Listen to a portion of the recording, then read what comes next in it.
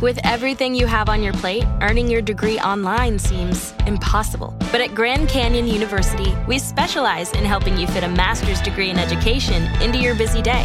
Your graduation team, led by your own GCU counselor, provides you with the personal support you need to succeed. Achieve your goals with a plan and team behind you. Find your purpose at Grand Canyon University. Visit gcu.edu. Hi everyone, Sandman here. The YouTube user known as Ghost in the Machine has decided to share a story with me. So I'll be reading his tale as a new part to my new MGTOW profile series. And this is a series of prominent men going their own way, and I'm basically recapping their stories. And this is what Ghost in the Machine has to say. I watched a video suggested by Sandman called MGTOW Like Ghosting, The Ghost Nation by Femme Hater. And a quote from the video reads as follows: "Men who have been pushed to the margins in so many ways have simply elected to disappear. I call these men the Ghost Nation." And this video struck a nerve with me personally, so I decided to write this story. I'm a very private person and normally do not like talking about myself or my life.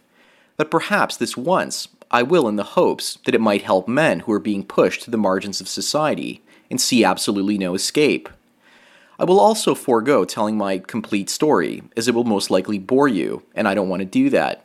I will instead only hit on the small events that led to my escape into the Ghost Nation. And these small snapshots of my life will tell you much more about what it is to be a ghost, with a lengthy story.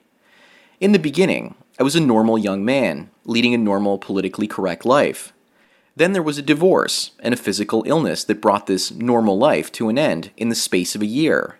I was abandoned by my family, friends, as well as society. I was a male utility that no longer had any use to women or society, so I was thrown into the landfill and discarded as a man. Let me show you how I escaped to the Ghost Nation. It was in the 1980s. It had been 5 years since my divorce and the start of my illness. I regained some of my health, and I felt at that point in my life that I could rebuild my former life if I wanted. But I saw not one path, but two paths right there in front of me. One path led back to my old plantation life of marriage and a steady job. The second path led to the Ghost Nation. It's what we used to call dropping out. You might ask why I even considered the second path. It was because I knew by then that my view of the world that society had imprinted in me since I was a child was a complete lie. Society had abandoned me, and I was physically and mentally broken and desperately in need of help. It was still fresh in my memory. The shock of being discarded had all but destroyed any illusions about society and women. These two paths laid before me, and I still remember being afraid of taking the Ghost Nation path. The first path of marriage and a steady job seemed the safer one. The second path to Ghost Nation seemed more dangerous. But in the end, I took the second path anyway, partly out of anger towards society. My anger gave me strength to overcome my fears. So how did I pursue the path to the Ghost Nation? My first goal was to lower my monthly expenses to the barest possible minimum in an attempt to free myself from being a job slave in our society. So these are some of the steps that I took to follow my own path towards Ghost Nation. I left my expensive rented apartment, which I was paying about $350 a month for, and rented a rundown shabby house for $100 a month. Think in terms of the house from the movie Fight Club, and you'll have a pretty good idea of its condition.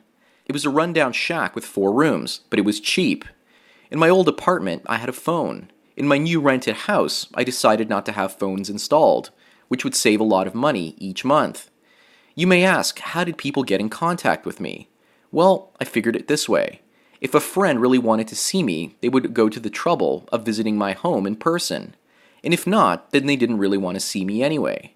I ask you, how many times have women just called because they were bored and wanted to kill some time, and in the process wasted your own time as well?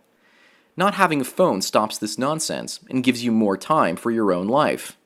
I kept a notepad and a pen on the door of my home so that people could leave notes for me if I wasn't there. I used a payphone if I ever needed to contact someone. I found that I really didn't miss having a phone at home. But the main benefit of not having a phone is you're cutting the line that society has connected to you. It's like removing a dog collar. It's liberating knowing that society can't contact you any time of the day or night at your home. I sold my car, which I was making payments on, and bought a 10-speed bicycle. This mentally was a real hard decision.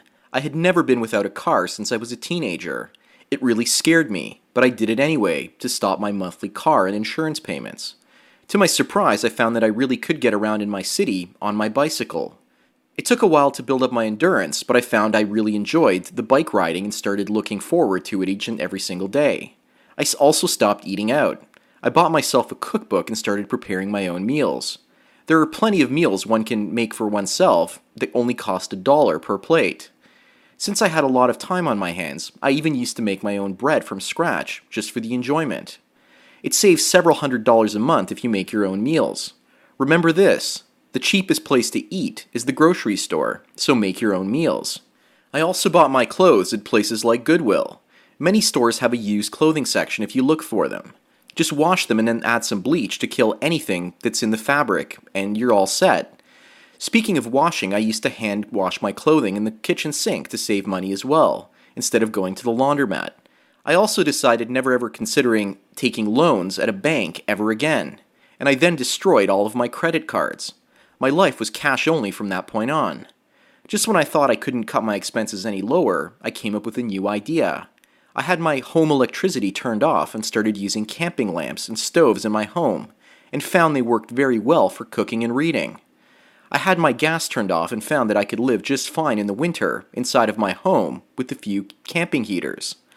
All these shortcuts lowered my monthly expenses because I found that I didn't really need all of those appliances or conveniences. I didn't need as much light as I thought, nor did I need as much heat in my home, too.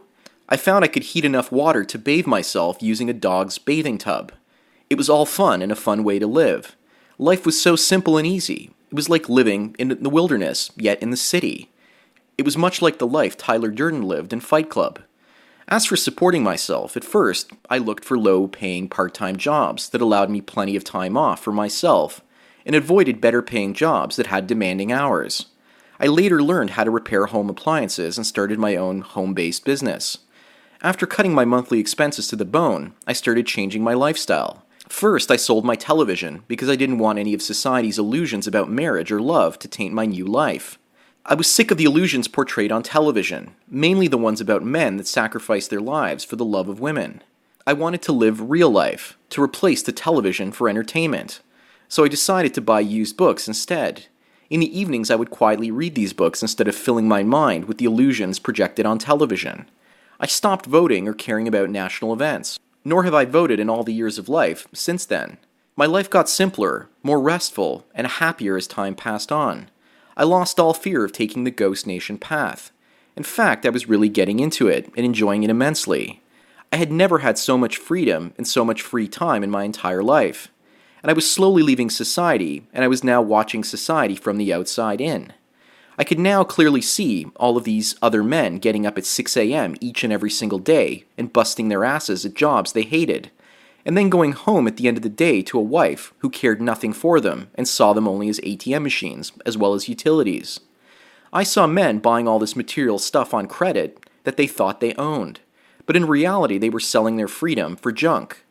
These same men thought that they were free, but they were owned by their wives, their employers, as well as the bankers. You may ask, so what makes living cheaply so great? You still have to work, right?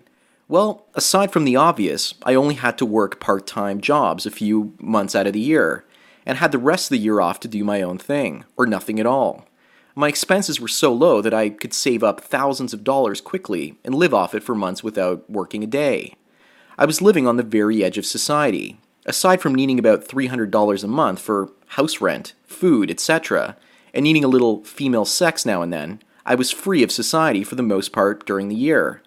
It all seemed so clear to me once I was on the outside of society. Men don't need to be plow horses for society and women, working and driving themselves till they drop dead of a stroke or heart attack. What about dating women, you ask? Well, my approach to dating was to not pursue women, but also not to turn away women if they offered free recreational sex when they came my way. And yes, some women did approach me. In their eyes, my lifestyle seemed kind of romantic. I could go for months without a woman, and then suddenly a few women would show up in my life, and we went out on dates. My views about dating are these. I guess you've all seen the scale of justice, that you put weights on both sides, and if it goes up or down on one or the other, then it makes a decision for you. Well, I put the women's sexual rewards on one side of that scale, and the women's costs, in terms of money, demands, hints of marriage, and all the other negative female traits, on the other side of the scale. At the beginning of any relationship, the sex side of the scale is lower. But as time passes, the other side of the scale gets heavier and heavier, and then it starts moving down. When the negative female trait side of the scale gets lower than the sexual reward side, it's time to end the relationship. This moment of realization often seems to come to me after a date when I'm home alone. I just feel tired of that particular woman, and I see that the scale has tipped too far downwards to the negative side. I then usually make a short phone call and tell her it's over. It's a hard call to make, but it's necessary if you intend to stay on the path of the ghost nation.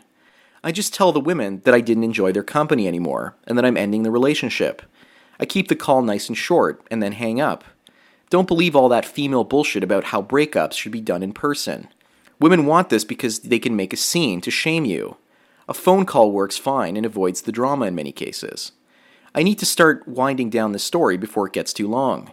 My intention was only to show you how I started down my path to the ghost nation. There is much more to tell, but this is probably enough to get you thinking about your own path. Your path will probably be different than mine. Each person has to follow their own path towards Ghost Nation. We who follow the path of the Ghost Nation do not live in constant fear, like society and women. Turn on any news channel and all you see and hear are stories about fear. Society is investing itself in making sure that the illusions continue to stay alive, and that men continue to slave away, or the whole thing will collapse. I mean, what if all the men in our society discovered one day that they didn't need their wives and their crappy jobs, nor their bankers? Out of all the society's fears, this is what society fears the most, that men will see the illusion for what it is and walk away. Society and women know that the illusion must be maintained at all costs, so that men never see the truth. This is why women go to such lengths to take down our Facebook, Twitter, and YouTube accounts, to silence us. I've lived in the ghost nation for most of my life, and I'm still living in it. That is why the video by FemHater affected me so personally. I'm telling my story to any and all who want to listen, and to those of you who are being pushed into the margins of society. I was there many years ago, and didn't have the internet, YouTube videos, or MGTOW to guide me. If I could do it on my own, you certainly can do it today as well. You've got the support of MGTOW, and you've got YouTube videos on nearly every single topic under MGTOW. Following the path to the Ghost Nation is a cakewalk today. All it takes is for you to stop believing in the illusions society has imprinted on your mind. Just say no to society's illusions, and say no to feminist lies, and just say no to society supporting marriage slavery. Follow the path to the Ghost Nation, and thank you. Well, that's what Ghost in the Machine has to say. Hopefully this video gives you a good profile about his life. In the future, I want to feature other personal MGTOW stories. So if you have one that you'd like me to share, I will certainly read it on here as well. Anyways, that does it for today. So thank you for taking your daily dose of red pills. Enjoy the rest of your day, and cheers.